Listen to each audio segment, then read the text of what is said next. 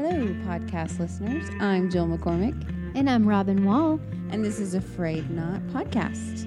Thank you for listening today. This is episode number 48. We're so glad you're here. And you are going to be so glad you're listening because, oh my goodness, the conversation that you're about to hear is going to just about bless your socks off. So you might want to hold on to your socks. Sennola Fruga is our guest today, and she is absolutely wonderful. She is a breath of fresh air. I mean, halfway through, I just started sobbing, and I'm not even really sure why. It was just the presence of God was right here. I don't even know how else to tell you that. Such a tender thing. And something that I underlined on my paper, and I thought, I just wanted to hear this, and it just, I hope that you hear it with bold print in your ears. One thing she shared is that God said to her and her husband, you come, submit your gifts, I will make room for you. And I don't know what that looks like for you in your life, whatever you're facing, but the surrender of that and saying, Lord, I'm going to obey, and I'm just going to trust that you're going to make room for me, and you're going to make it happen however it's supposed to happen. Wow. That's one of my most special parts of this conversation, I think. Sennola and her husband are the pastors at the President's Church in Owasso, and buckle up because it's going to be a good one.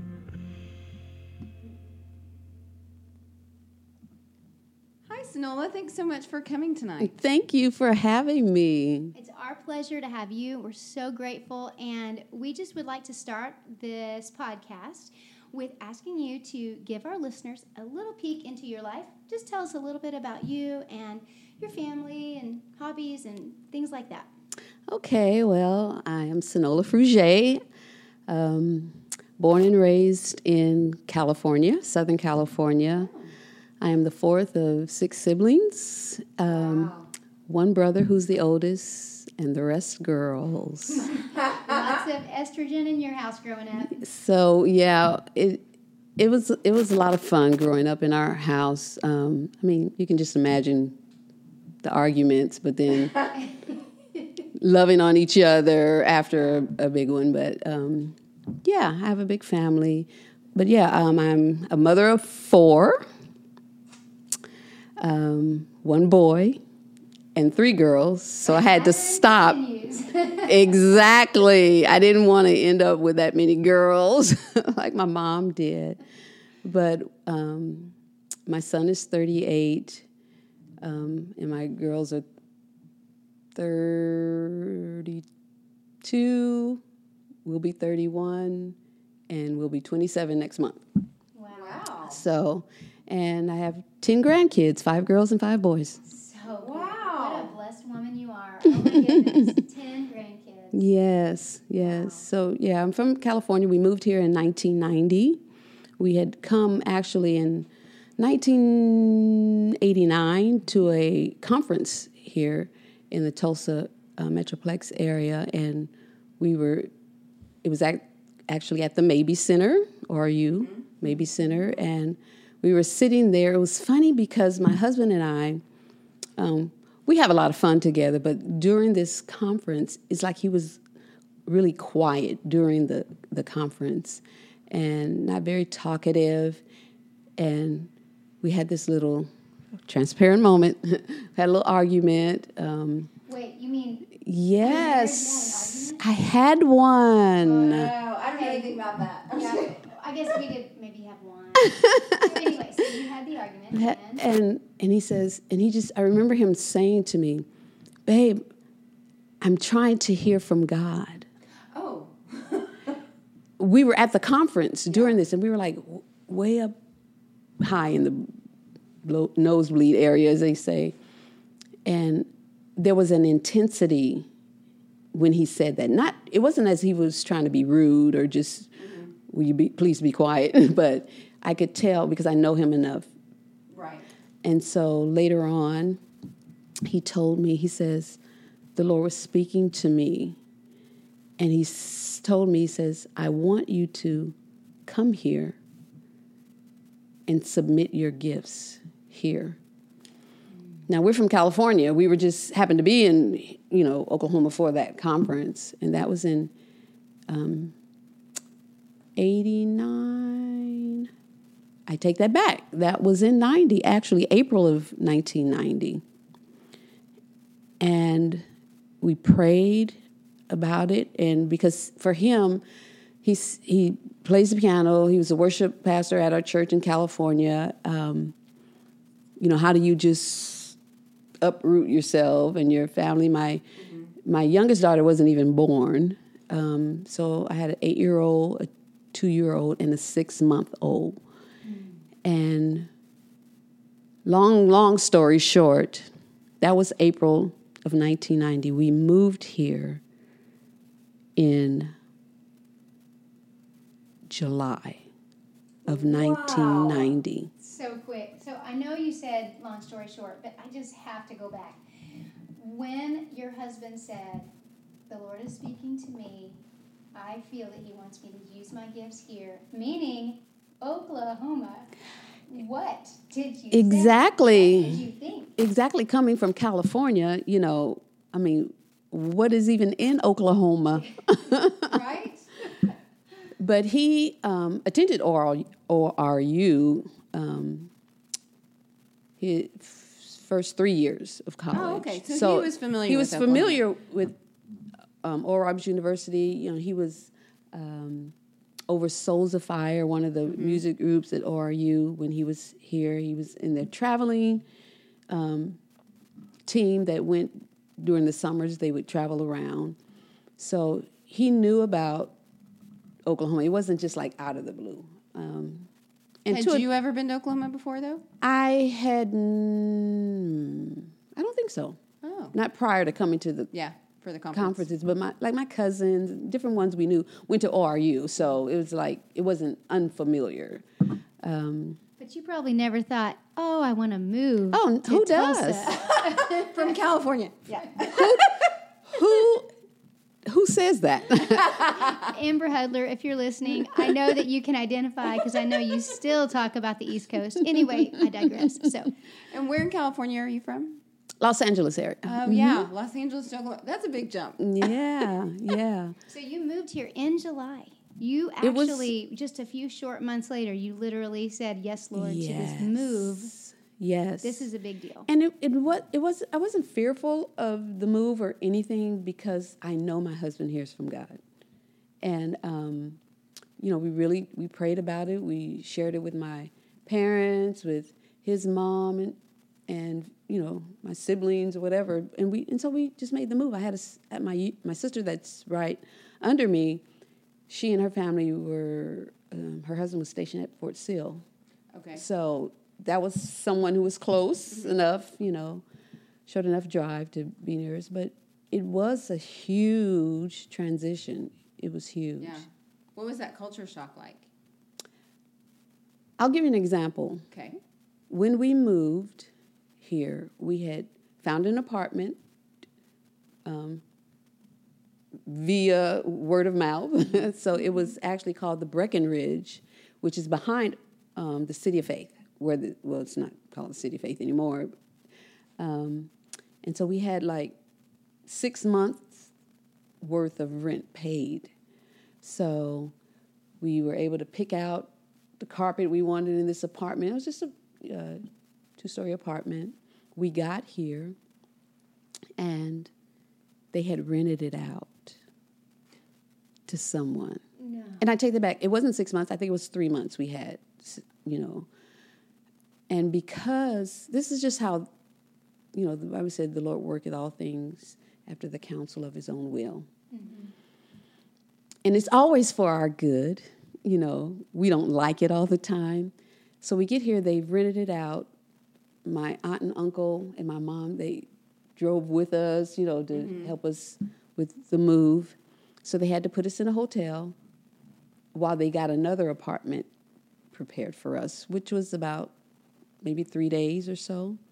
But with that, they gave us an additional, I think, 2 months free rent. So the disappointment turned into a blessing. The disappointment turned into a blessing. But shortly after that, I'll say a couple of months. Got into the fall and the winter months. I'm not used to Oklahoma weather. And the left side of my arm just started throbbing down, and I was thinking, oh my God, I think I'm having a heart attack, or a stroke or something. And so Alvin, he called the IMSA, and they came, and they were checking me out. I was just sitting on the floor. It's like I couldn't move my hand. And they took my vitals and everything was fine. And they said, you know what? I think you're just having a panic attack. Oh. I was away from everybody. No family here. And did you not know one person here when you moved here? I knew someone, but not real well. You know how you know of someone, or right. Oh, I met you, but not in relationship, not anything like that. Not someone you're going to call and say, will you help me unpack my closet? Exactly. Right. Exactly. So it was a transition. It was rough. However, the church was great. People loved us. And which church was this? This was Higher Dimensions. Higher Dimensions is the first place where Alvin came. Is where we came.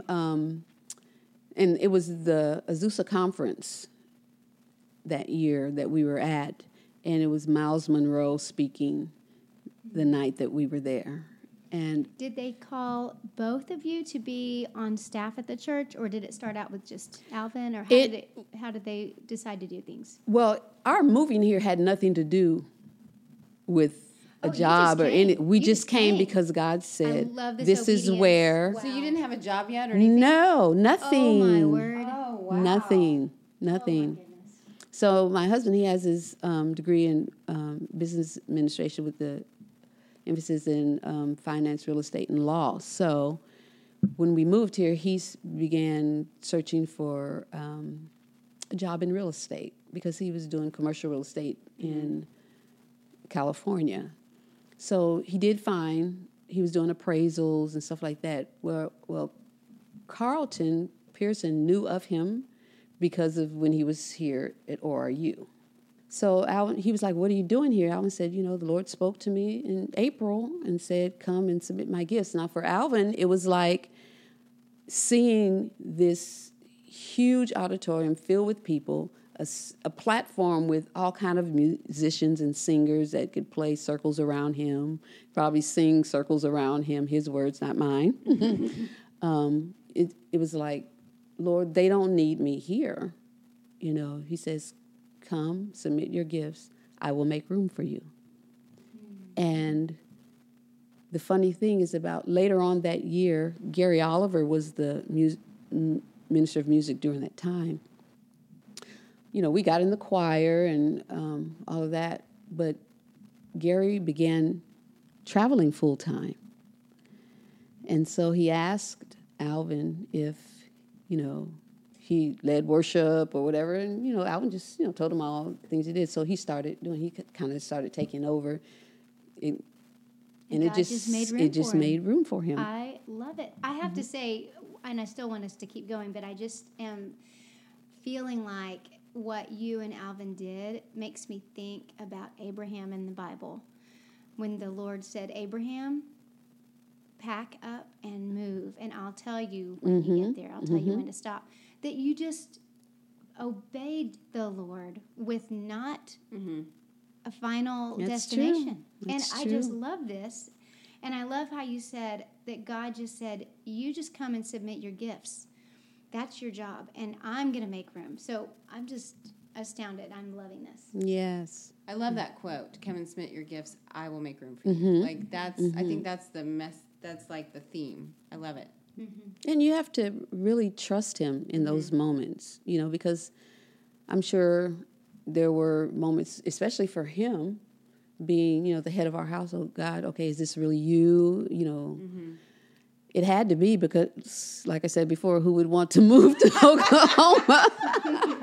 Well, We do love Oklahoma. I do want to say We that. We do now. I really do. I'm Oklahoma born and raised. I love Oh, Oklahoma. are you? Oh, yes. Except for a few short years in Texas. So, yes.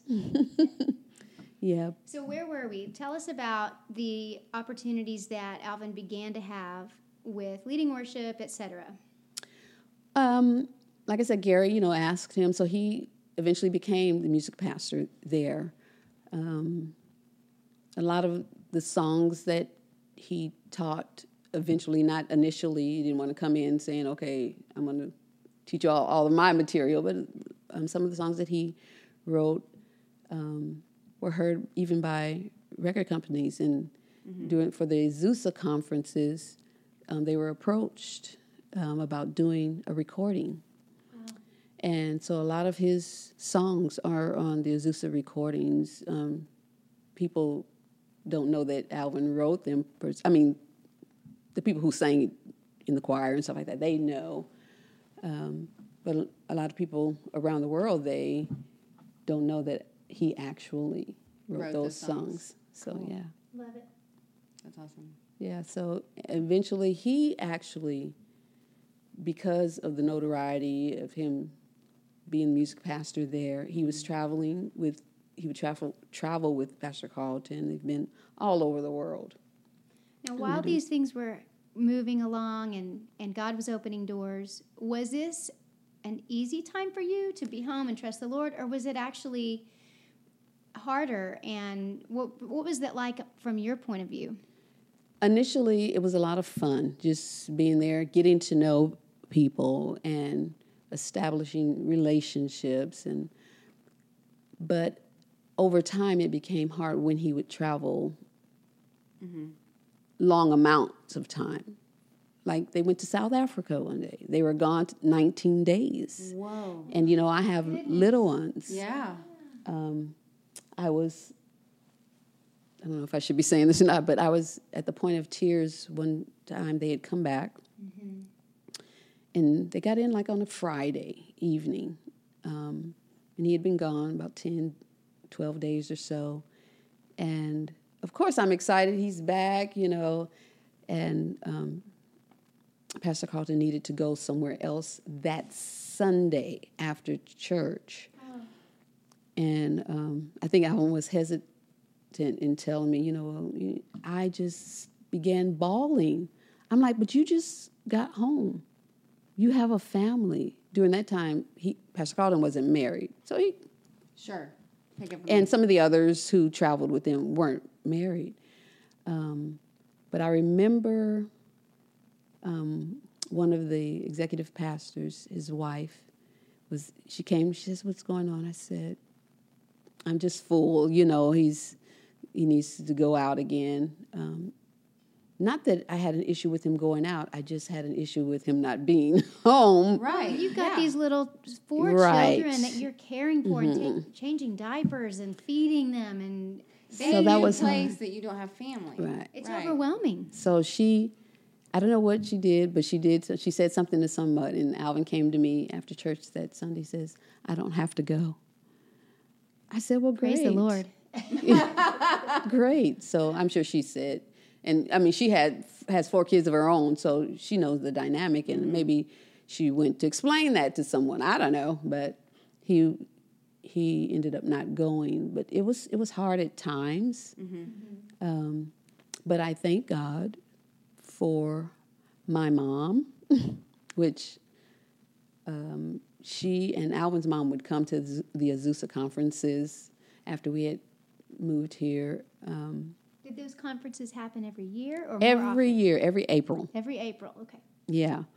And literally pack out, or you maybe center. People from all over the world literally would come to these conferences. And my mom had come one year. I was pregnant with my baby girl. And we were taking her to the airport to go back home. And I was asleep in the car. And she told Al, she says, I have something to share with you all, but I can't share it just yet. And he's like, oh, okay, So she gets home, and mind you, this is in April. And I think this was in 1993, because that was the same year my daughter was born.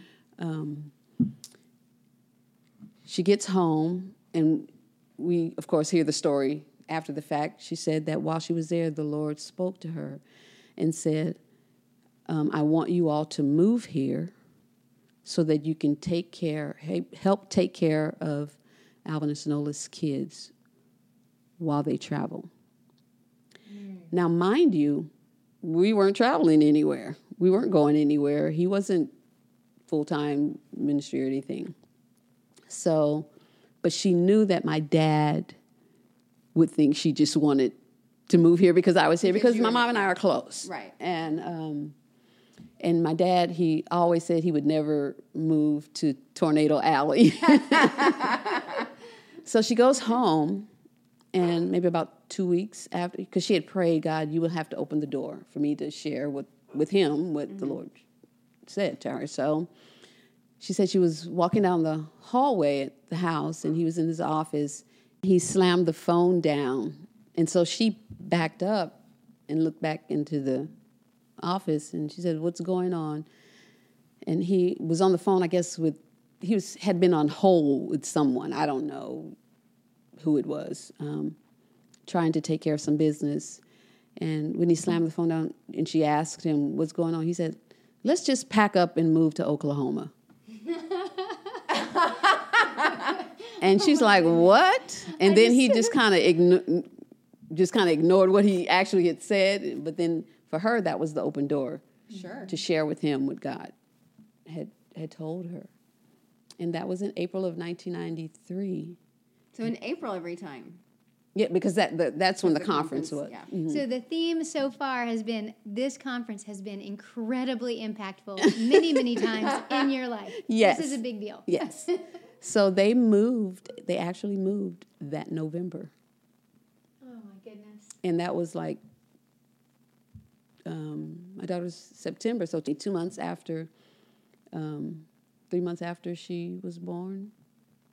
Oh, that's 2 months, right? 2 months after she was born, they moved to Oklahoma. Been here ever since.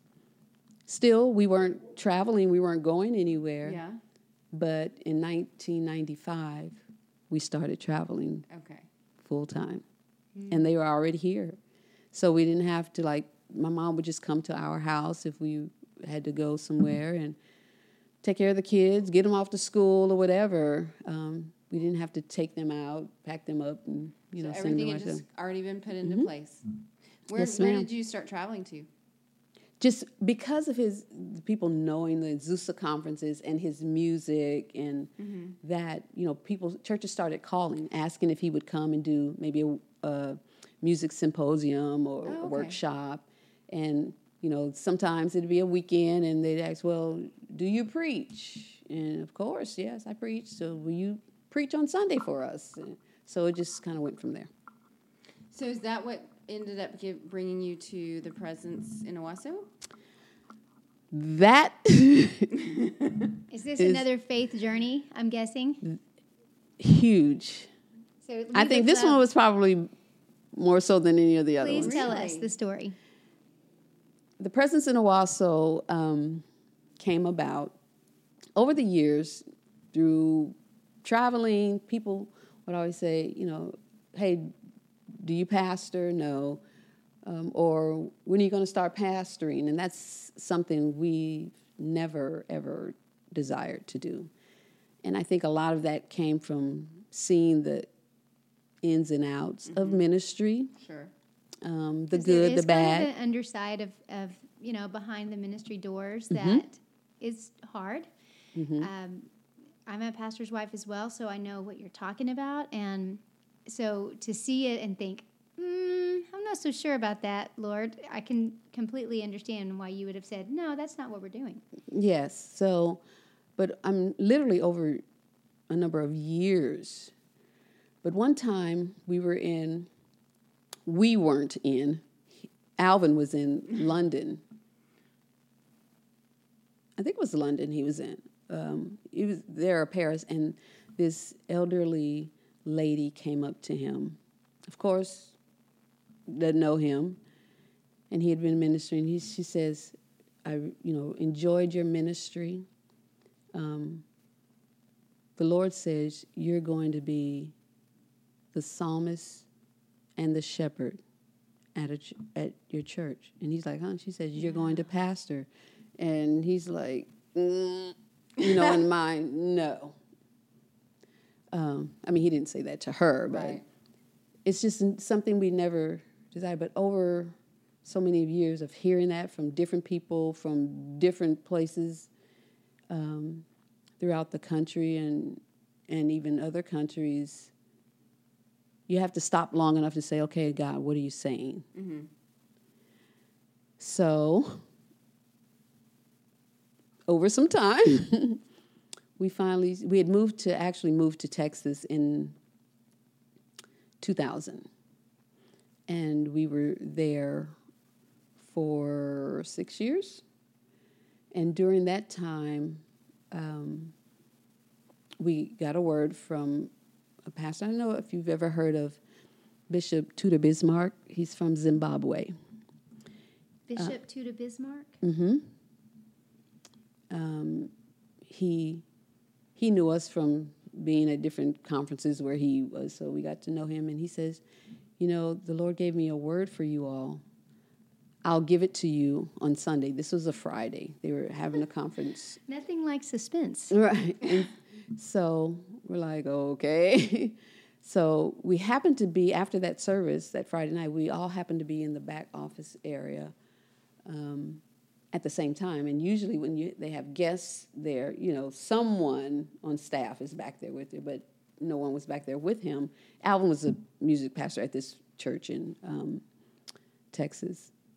And he came and he put his arms around us both. He says, God says, I brought you here for a season to cover you, but that season is coming to an end.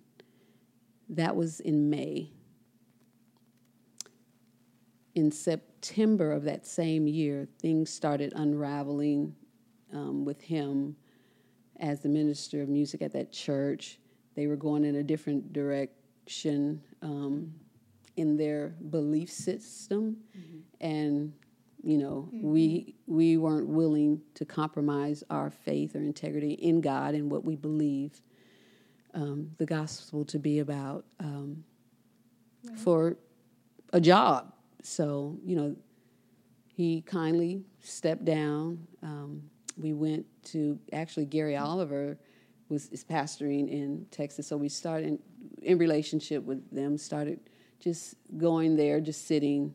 But during that time, God was speaking that he would move us back to Oklahoma to start a ministry. So, of course, we didn't know what that meant, what that looked like. So we had to do a lot of praying. He had said yes. I think I was still saying no. Because I know the weight of ministry. Right. And it's nothing you take lightly. Right. So we end up moving back. Actually, we decided to start the church, met with some people, got a little counsel and advice in what to do, how to do, and we told our family members. And I remember telling my oldest sister, said, hey, Rhonda, actually Alvin was telling me, he says, I'm going to start pastoring. She says, well, it's about time. And he says, what do you mean? She says, truth be told, you've been pastoring for years. You're just starting a church. Mm-hmm. He says, your life you've been pastoring people, whether it was, when you go out and you're ministering or over a choir or mm-hmm. whatever. You've been functioning in that capacity for many years. You're just starting a church. And so it kind of shed light on a lot. And it's true, Mm-hmm. Mm-hmm. So we began doing the services once a month on a Sunday evening, we would travel back and forth. We were still living in Texas, but we would come here. We met at Old Central here in Owasso. Okay. Of course, there's a whole lot in between these stories, getting in contact with different people and making connections. So we met there once a month, every Sunday. Then we went every other Sunday, and we ended up moving to Freedom Church. Mm-hmm. They allowed us to use their chapel because they weren't using the chapel. So we were meeting there every other Sunday evening until we moved back here. So we moved back, put our house up for lease there, and it just kind of took off from there. Mm-hmm. Moved in with my parents for So your parents were still here? Mm-hmm. Okay. Parents are still here. And since then, my sister that was in Lawton, her and her family, they had moved, to Tulsa. My baby sister had moved from California, so lots of family. They had area come. now. That's great. So, the others are still. My brother's the only one that's of my siblings that's still in California. The others are in Texas and in Oklahoma. So when did you make the move to start a weekly service? You lived in Owasso and starting a weekly service. We started that in 2008, every Sunday. Mm-hmm. So we met at a hotel, and we were setting up and tearing down. And but that first Sunday, that we kind of got the word out, and the people who were coming, like for the once a month, they got the word out to people know us because we had been here. Mm-hmm. So that first Sunday, it was packed. Oh, really? In that hotel, yes. I love it. It was packed.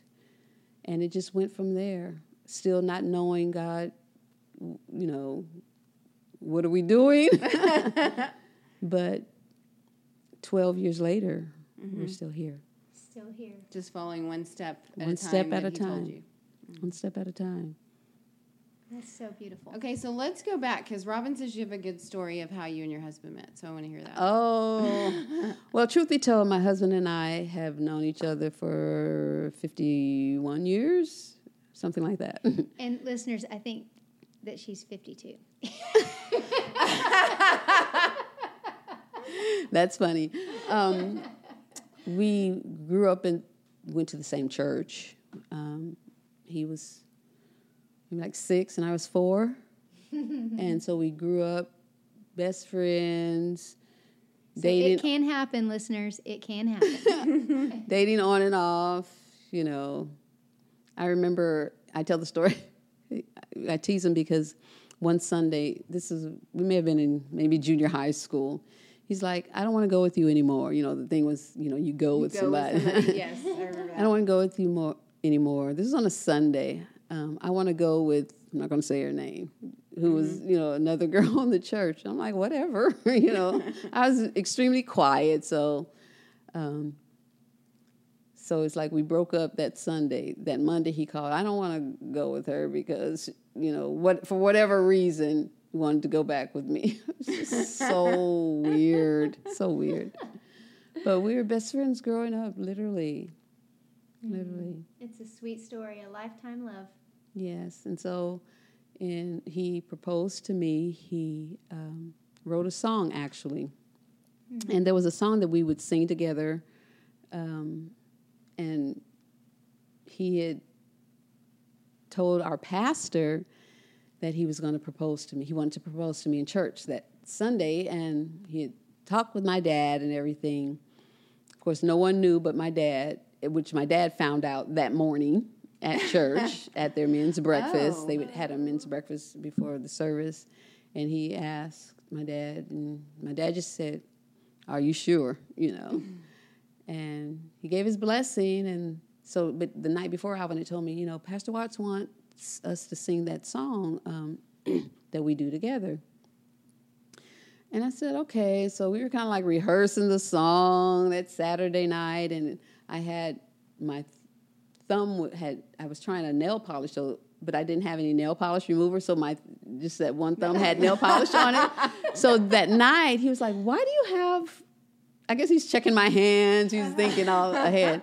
Why do you have one thumb, just polished? No, I said, I didn't have any nail polish remover. So Sunday comes, pastor gets up, and just before he speaks, he says, before I speak, we have a special song.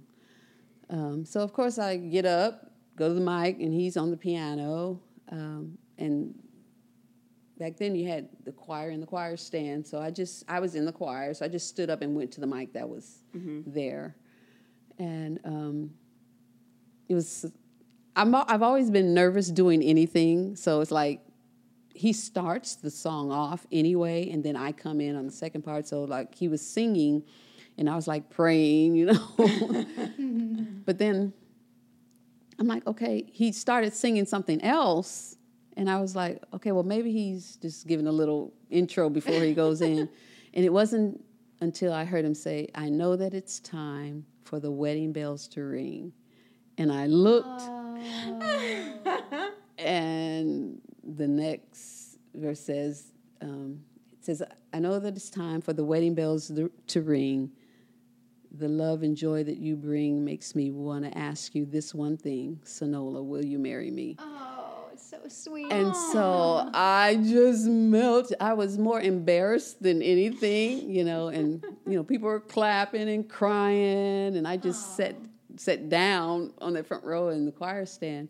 And my aunt was in the choir, and she, the chorus of the song, you just keep saying, will you marry me? And so he kept singing that. Will you please be mine? Will you be mine? And she nudged me. She says, are you going to answer him? So I got up. I walked down because the piano was on the floor. So I walked out of the choir stand down to the piano, sat on the piano stool next to him. He put the ring on my finger. I leaned over in the mic. I said yes. Aww. I socked him in the shoulder. And then I walked out of the church. So it was pretty cool. Aww. It was pretty cool. I love it. So that's... Well, I would love to ask you about something. We got to have a conversation, you and I, about a month ago when our friendship began, which was a fun thing that we were able to meet and talk through our husband's friendship. Mm-hmm. And I was very touched by your story of just the Lord giving you a word and how you responded to him. And, of course, our show is called Frayed Not. Mm-hmm. So in times when we are feeling that things are really hard to hold on to, or we just are holding on by a thread, those are some of the most important times in our faith where we just know God holds all things together. Mm-hmm. Like Colossians 1:17 says, God holds all things together. And so I would love for you to tell that story again about just the recent thing that God has been doing in you and just what you've been led to respond to him in obedience. Yes, I was just sharing how a couple of years back, I just felt the Lord tell me that he wanted me to start a a pastor's wives group. Mm-hmm. And I'm thinking, okay, I'm not that person. First of all, I'm not really outgoing. Like my husband is so outgoing. I'm more of an introvert. Mm-hmm. And so it's like he told me that and, kind of pushed it in the back of my mind, whatever. But then over the years, every so often, there would be something that happens, and he would bring that back to me. I want you to start this women's group. I didn't know what that meant. I didn't know if it meant a prayer group or just a fellowship or whatever. But I knew that the pastors in the city would get together. I think once a month or something. Mm-hmm. Mm-hmm. I think that's how Chris met Alvin. Pastor's prayer, yeah. Right. So for me, I'm just like, okay, yeah, no. But, and it went on for years, at least 2 or 3 years. And so here recently, we were in a meeting with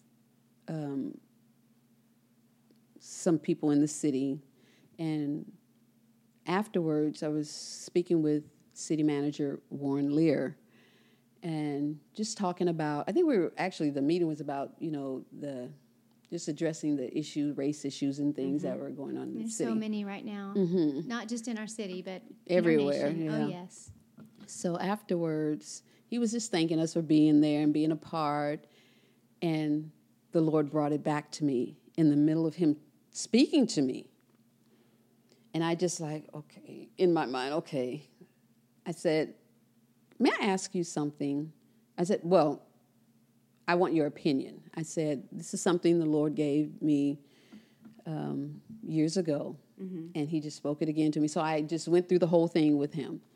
And he just kind of lit up, and he says, I know exactly who you need to talk to. And Chris was there. He said, so you took me over to Chris, introduced me, kind of told him what I had shared. And he was like, I've got to get you in contact with my wife. So even after that, we exchanged numbers and everything. But even after that, I immediately went into fear mode, which has been my MO for so long.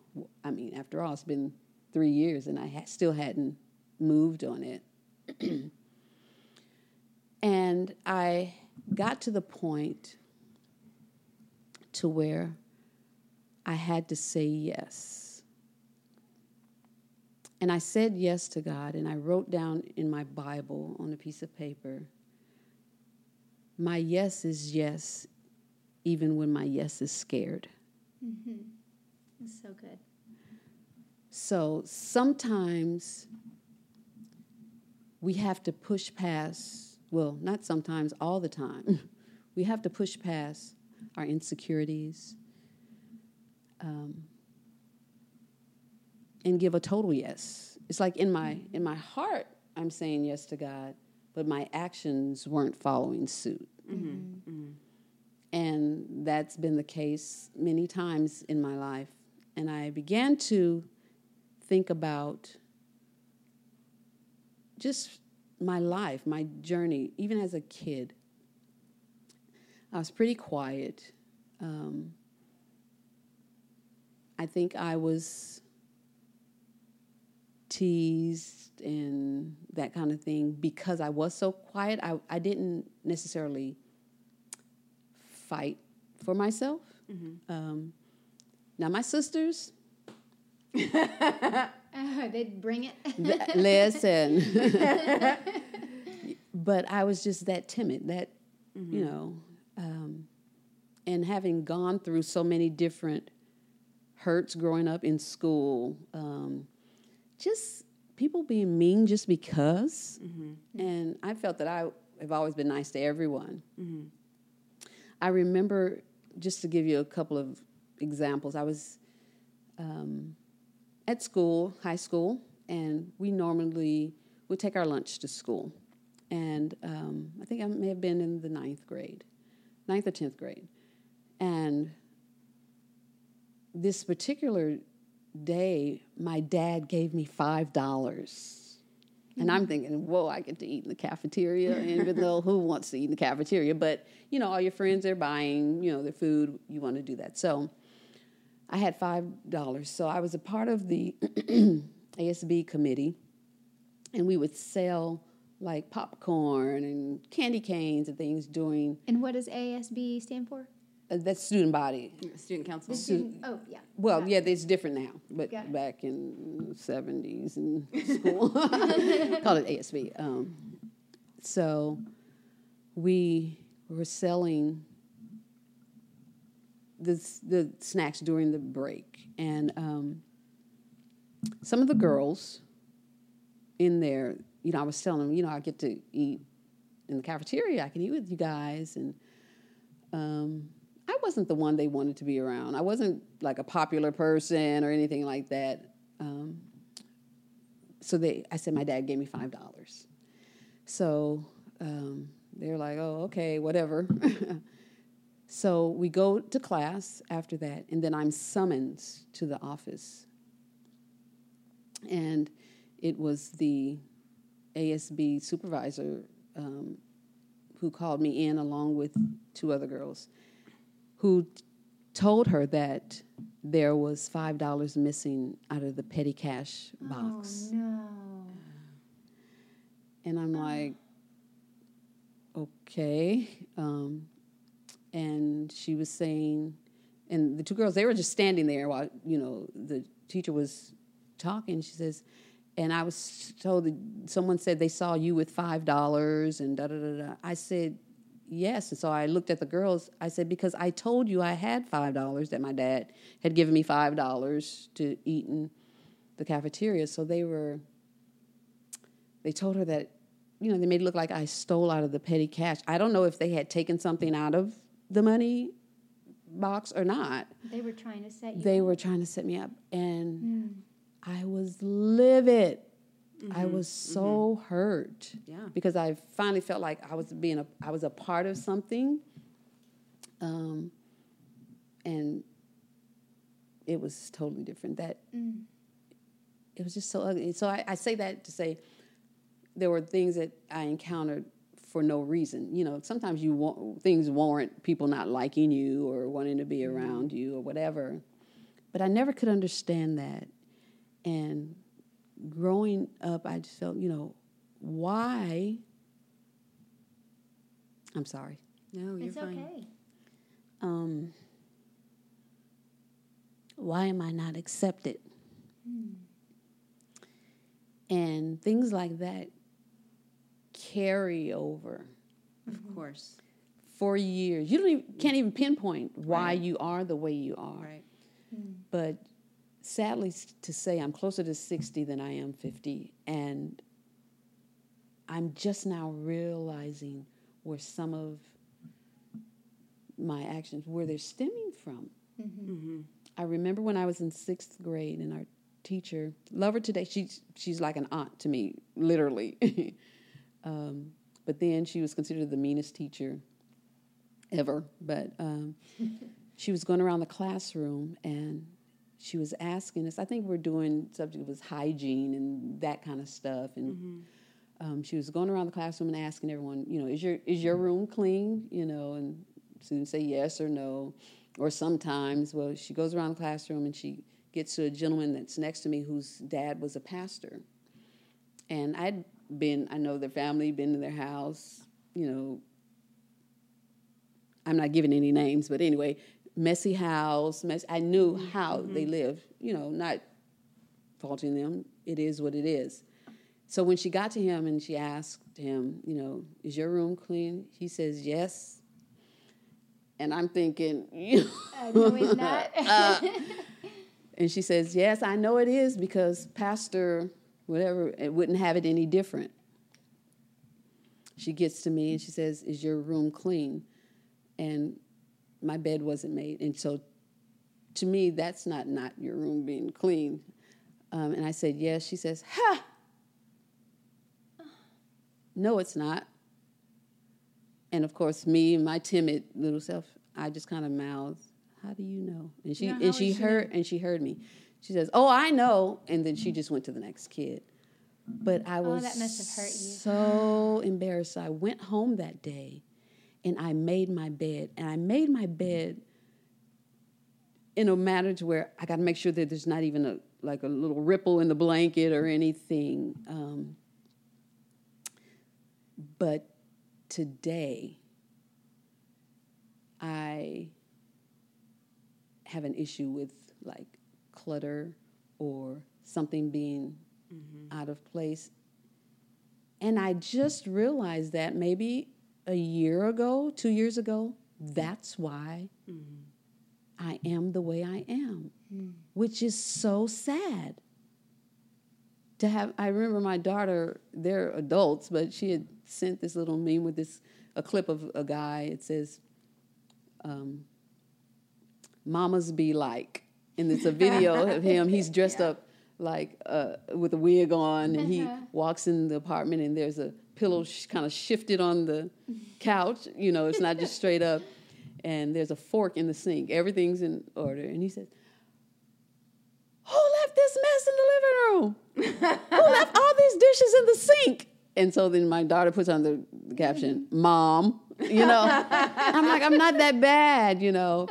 But, you know, those, whether negative or positive, you know, imprints have been made in our lives. And I think about, you know, what do people think about me? Am I going to do this right? Coming here, am I going to screw up on this podcast? She's being brave. She's getting out of the box. You know, so, and hoping that, you know, I don't say something that's off the wall or, you know, but just going through all those things, they stem from past disappointments. And so I was walking the other day thinking about tonight coming here. And I was, you talked about, you know, share my frayed knot, you know, and how, you know, a lot of my issues stem from insecurities and not feeling like I measure up. And I was kind of saying these things out loud while I'm walking, and I heard the Holy Spirit say, "Who are you trying to measure up to? All have sinned and fallen short of my glory." And it just hit me in a way that I never really thought of it like that.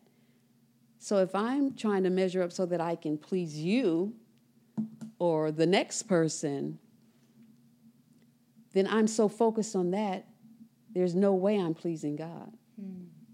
That's good. And so he just told me, the only one you need to measure up for is me. And I have extended my hand of grace for every mess up that you have. So I have to get to the place, and it's a journey until we hear him say, "Well done, thy good and faithful servant." It's a journey. So we continue on the journey. We have our hiccups, we have our mess ups, but his hand of grace is always extended to us. So I'm learning to walk in the grace that he so freely gives and his love for me. It's like we want everyone else to love us. Right. And man's love is conditional, but God's love is unconditional. And he loves us because he is love. He knows no other way to interact with us outside of love. And so I'm still learning to walk in that. It's not that I don't know it, head knowledge, but it's different when you establish that relationship and it really hits home and you walk in a way that you know, I got this. God loves me. I'm good with all my frayedness. Can I make up a word? Frayedness. I love it. I'm good because he says I am. Yes. His word says we are the righteousness of God in Christ Jesus. We are heirs. So who cares what whoever thinks or doesn't think of me? I am who he says I am. People, they just want you to be their idea of what you want them to be, or what they want you to be. And I even try to be that, for my kids, we do so much for them. We pour into them and we want them to do, not have any hiccups in life. We want to save them, especially as moms. We want to save them from anything. But I remember I used to fight for my son, especially when he went to college. I'm like, please don't go down that road, We are right there. Yeah. We are right there right now. And it's like... With our boys. Yep. we pray for them, and then we do things for them. And I remember the Lord telling me, he said, Sennola, I'm trying to get Michael to a place where he knows me as his God and not mom and dad's God. Mm.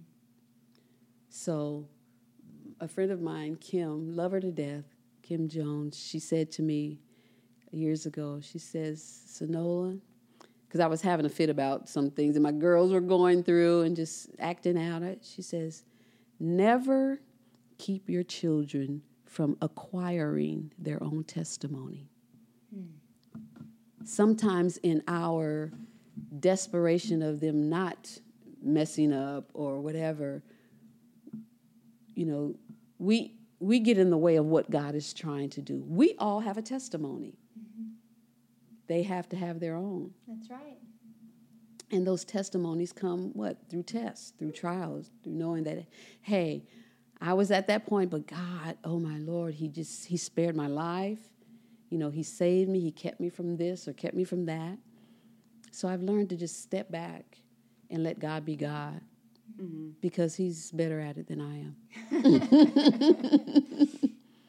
So I feel like I need to rewind and just listening again to you. Thank you, Sennola. I needed that word tonight. I don't know why. I just was I think there are a lot of listeners who are probably saying, I needed to hear that today. I think that all of us at the core of our heart have that insecurity gnawing, and to hear someone bravely call it out and to say, the Holy Spirit says, who is that you're trying to measure up to? Mm-hmm. Oh my goodness, that's just, I think that we needed to be reminded tonight of those truths, that we are his and that he loves us, and we're just learning to walk in the grace he so freely gives, as you put it. Yeah. I love it. Yeah, and it's just that we see people, especially for, I'll just say myself, my pastor, you know, we're those who are in the forefront, or pastors or whoever, maybe praise and worship leaders, looking from the outside in, you think that they have it all together because, I'm sorry if I'm hitting the mic, if they have it all together because of where they are. But it's not so. We all have a story. We all have a closed door, you know? Mm-hmm. What's behind those doors? I can put on a facade for you, you know, and then go home and, you know, I'm at it with my kids, or there's, you know, all kind of chaos going on in the house. But God sees behind every closed door. So we need to just know that, be secure, and I'm talking to myself, trust me, because I say I have my high moments, my low moments, and tomorrow I may be kind of navigating through something else. But we all have a story, but know that God, you know, he's the answer to whatever insecurities we have. Our peace is found in him. Our peace is found in him. And so I'm learning, I'm walking that out daily. I really am. Even being on platform and, you know, oh, you're the pastor's wife, da-da-da-da. Well, for me, actually, you know, people don't care. Well, some do. Let me take that back. Some do. But I'm just trying to be who God has created me to be, and not actually, transparent moment, not live in the shadow of my husband anymore. Yeah. Literally, when we traveled full time, because when we were at Higher D, I directed the choir, and when we would travel, you know, I would just be sitting, he's, you know, mingling or whatever, and someone may come to me and say, oh, you're Pastor Alvin's wife? Yes, nice to meet you. But I wouldn't really engage in conversation. Or some people would say, well, who are you? And someone else may say, oh, that's Pastor Alvin's wife. Turn around. Because usually my back is to people, because I'm directing the choir or whatever. But I've lived in the shadow my husband, which is a safe place for me. Mm-hmm. Mm-hmm. But God didn't call me to be in the shadow, to live in the shadow of my husband. And so I'm trying to navigate through that season because, like I said, my yes is yes, even though this yes is scared. So, Yeah. but I want to be pleasing to him. Mm-hmm. That's right. I told someone the other day, you know, it's a shame to be almost 60 years old and can't really say, this is what God has called me to do. This is my purpose. I mean, just to lay it out. And I said that to her, and immediately the Holy Spirit says, who said that a calling had to have a title or your purpose had to have a title? Because so many people, I'm this, or I'm that. And he says, I need you to be whatever I need you to be at whatever moment I need you to be that particular thing. Mm-hmm. So if my purpose today was to be here and share my testimony, that's my purpose for today. Mm-hmm. My purpose, and I'm saying my purpose, let me change it. His purpose for me may be something totally different tomorrow. Mm-hmm. Mm-hmm. You know, so stop being hung up on titles and I have this behind my name. You know, those are accolades that men give you. Right. None of those letters behind a degree or a title of a bishop or prophet or apostle, none of that is going to be on the list when God calls your name. Mm. He's not going to say, hey, Sennola, you know, I see you had a PhD in whatever. He's not moved by that. No. He just wants to know, what did you do for me while you were there? So all of that is irrelevant. I want to be pleasing to God. I want to hear him say, well done. And I want to live my life in a surety that he will say, well done to me. Mm-hmm. Right. I don't want to have to wonder. You know what I mean? Yes. And that just comes with establishing, you know, more intimate relationship with him. Well, that's a word. Oh, man. Well, thank you so much for sharing tonight. Thank you for having me. Thank you for being so honest and so vulnerable and letting the Lord use your story in such a powerful way. And I can only imagine how far and wide the message will go tonight in listeners' hearts all over. So if you're one of the people listening and you needed to hear this today, you're the reason we did this. So, Sennola, thank you so much. You're welcome. You're welcome. That was fantastic. I loved every minute of that conversation. I hope you listeners feel the same way. Some of the takeaways for me, there are many from this conversation. One of them that is the highlight for me is to say yes to the Lord, even if it's a scared yes. I'm going to say yes, even if my yes is scared. I love that, and I just think that is right. It's what I needed to hear today. And for me, I think I needed to hear who are you trying to measure up to? All have sinned. Why are we trying to measure up to each other? So I don't know why. That's when I started crying, but whatever. So anyway, thanks so much for joining us. And remember to subscribe and download and tell your friends and rate and review and all those things. We are so glad that you are here listening to Afraid Not. We hope it's a blessing to your life, and we'll see you in 2 weeks. Have a great day.